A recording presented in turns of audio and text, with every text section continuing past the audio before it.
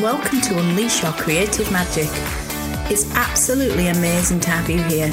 I'm your host, Helen Pfeiffer, a published writer of 17 crime novels, both traditionally and indie published, and I'm here to talk to you about the magic of writing, unleashing your creativity, and how to set yourself free from being stuck inside the writer's closet. I'd like to share my journey with you from that initial idea for a book to where I am now, and all the very messy stuff in between, the highs, the lows, and the fuck me this is impossible moments.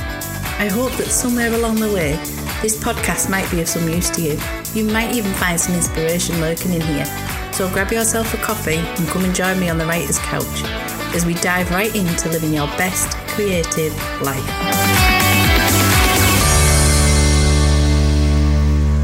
Welcome to episode 13 of Unleash Your Creative Magic. Well, hey, how the heck are you all? I'm thrilled this week because my first round of structural edits came back. How fast was that? It's taken just over a week. Emily isn't hanging around with this one. The good news is she loves it. There's a few missing plot points that she's pointed out to me, and also a few issues with characters and clues that haven't been as, how should I put it, well thought out and rounded as they could have been. That sounds about right. Oh, and the best news is she didn't hate the ending, which is downright fucking amazing. I haven't had to argue for it, and I was ready to defend it to the hilt. Now, I've also been thinking a lot about my next book, which is due to be handed in September. I'm not even looking in my diary for the actual date because I'll start hyperventilating just thinking too hard about it. But it's roughly around 12 to 13 weeks I've got to write it. Blimey, that's quite a luxury of time if I don't waste it by coming up with some other far more exciting project to start other than my book. I did waste. No, hang on, it hasn't been wasted at all, or at least I hope it hasn't. And if you're listening each week, I really hope that you take something away from these podcasts. But I didn't quite realise how time-consuming it was going to be writing show notes, recording, listening back, editing, listening again before I could actually hit the Publish Now button over on Buzzsprout, which are my podcast hosts. And by the way, if you're considering launching your own podcast, I can highly recommend using Buzzsprout. It's really easy to use. So the podcast did eat up a large chunk of the last book's writing time, but I'm hoping that I'm getting into the swing of it now. And if I get it written and recorded before Sunday tea time, then it's usually ready to go live sometime on Tuesday. So let's see.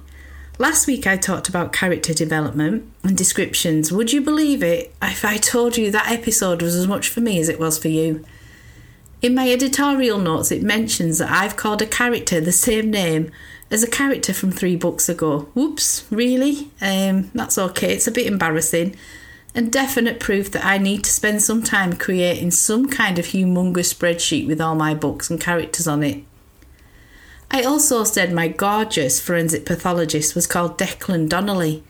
And you know what? I have no idea if he actually is. I've checked my books and can find lots of mentions of Declan, but none of his surname, so he could be called something completely different. And he is even more proof that you should keep a list. It's a case of do what I say and definitely not as I do. Ask my kids, I tell them that all the time. So should we start our own little writing group? How about we start this week from scratch and write a book? Or if you don't want to do that, because it's a bit pressured, how about you join me on a weekly countdown to my deadline? I'll talk about what I've done and we'll see how my word count is. Am I stressing you out? I hope not. Although whenever I tell Steve about my deadlines, it stresses him out. I don't really like working to a plan of how many words I need to write a day, unless it's a ridiculously short space of time that my draft needs to be handed in. But there's nothing wrong with working it out, and if you find it motivates you better, then do it. Stick it on a post-it note and put it where you can see it when you're typing. I prefer to take the pressure off a little, so I've worked out that if I want to have a stress-free, and who the fuck am I kidding, next 12 weeks of leisurely writing time for my next book, then ideally I'll need to write around, and oh Lord, this is a bit of a reoccurring theme around numbers for me. Are you ready for this? I need to aim to write around 6,666 words a week. Cue the music from The Omen. I keep seeing reoccurring numbers, and last week the hiding place was number 999 on Audible. Now I've heard of angel numbers, But what happens when you keep getting those kinds of numbers that are associated with the guy from the fiery inferno down below? Answers on a postcard, please. I'll smudge myself after I've recorded this and hope for the best. Only joking, or at least I hope so. So how about we write a book together, or attempt to write a book together? I'll tell you where I'm up to and see if you can join in with your own story and get cracking. Sounds like a good plan to me. First things first, characters. Yes, this time I'm going to write out a detailed character list with a line or two about who they are and what they're like. My second task this week is to come up with the basic plot for the story. I've also been listening to lots of true crime podcasts for inspiration. And if you like true crime, then you can't get better than Morbid Podcast. It's brilliant and now my go-to every time I'm in the car or anywhere I can stick my earbuds in and switch off. It's hosted by the fabulous Elena and Ash, and let me tell you, the research that goes into each episode is insane. So if you see me in the car talking to myself or crying, then you know I'm listening to this. So this week for inspiration, I'm devouring the podcasts and YouTube documentaries, not to mention a host of crime shows over on Sky. I've been jotting down notes and I already have an idea about my killer, how he's going to take his victims and what he's got to do with them. I can't say too much in case any of my readers are listening in, and I don't want to spoil this book for them, but we'll call this week 1 and research. So what kind of story are you writing, and where do you need to start getting some inspiration from for your plot? I'm sure there are documentaries on every single subject you could ever wish to write about. Just type it into YouTube and see what comes up. This is one of my favourite parts of starting a new book. The possibilities are endless. The blank notebook or page on your computer holds so much delight and wonder. It is magical. It really is. And at this stage, we're excited to get started, aren't we? Aren't we? I know that I am. I love getting all my ideas and thoughts together. There are no fuck my life moments at this stage. Everything is shiny new and completely doable. And the deadline is so far away. How amazing is this? You are going to sit down and get all your notes together, ready to commit to this project, and you are going to write a book. Your characters are waiting patiently for you to get to know them.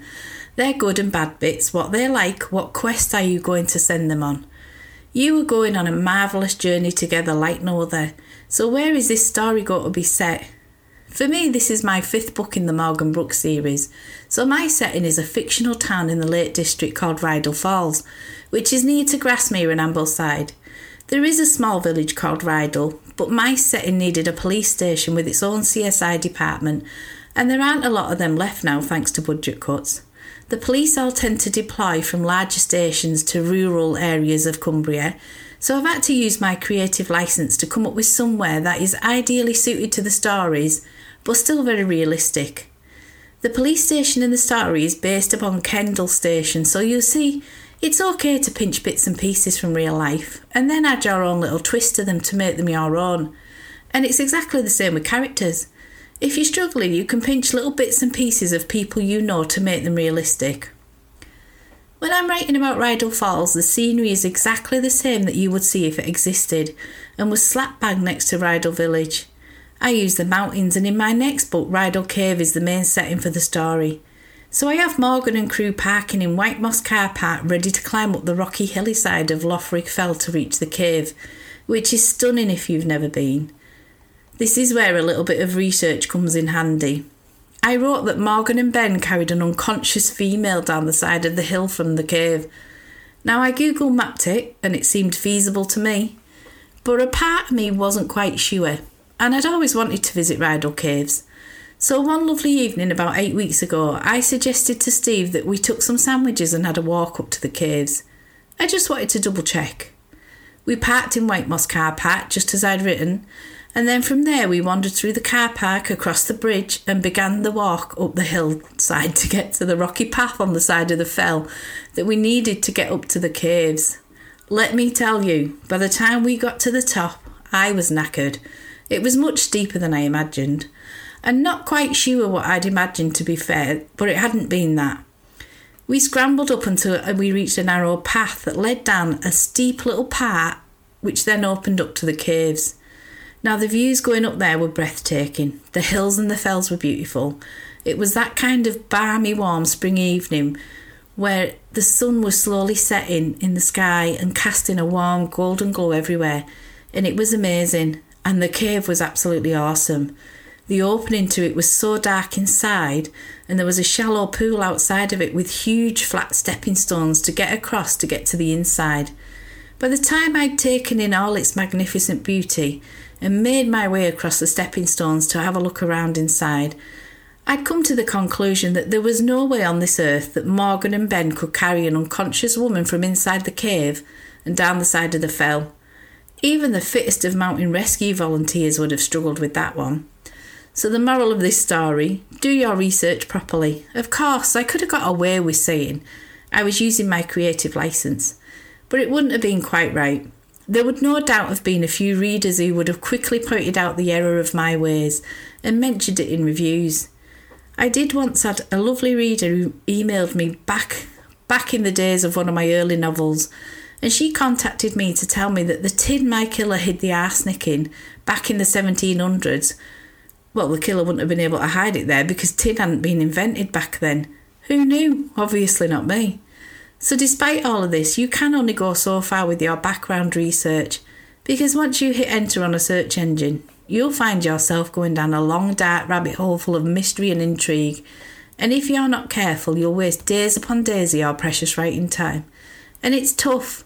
There's definitely a fine line between enough and too much information. So just to recap for this week, our plan is to come up with our main characters and keep a note of them somewhere. We can also do a little bit of research about the storyline and find some background information ready to start plotting your story. Good luck with it, and I'll see you on the other side. Have a fabulous week and take care. If you'd like to check out my credentials to see if I know what I'm talking about, then head over to my Amazon page. And if you'd like to join a community of like-minded creatives, then head over to the Unleash Your Creative Magic Facebook group. I'll paste the links in the show notes.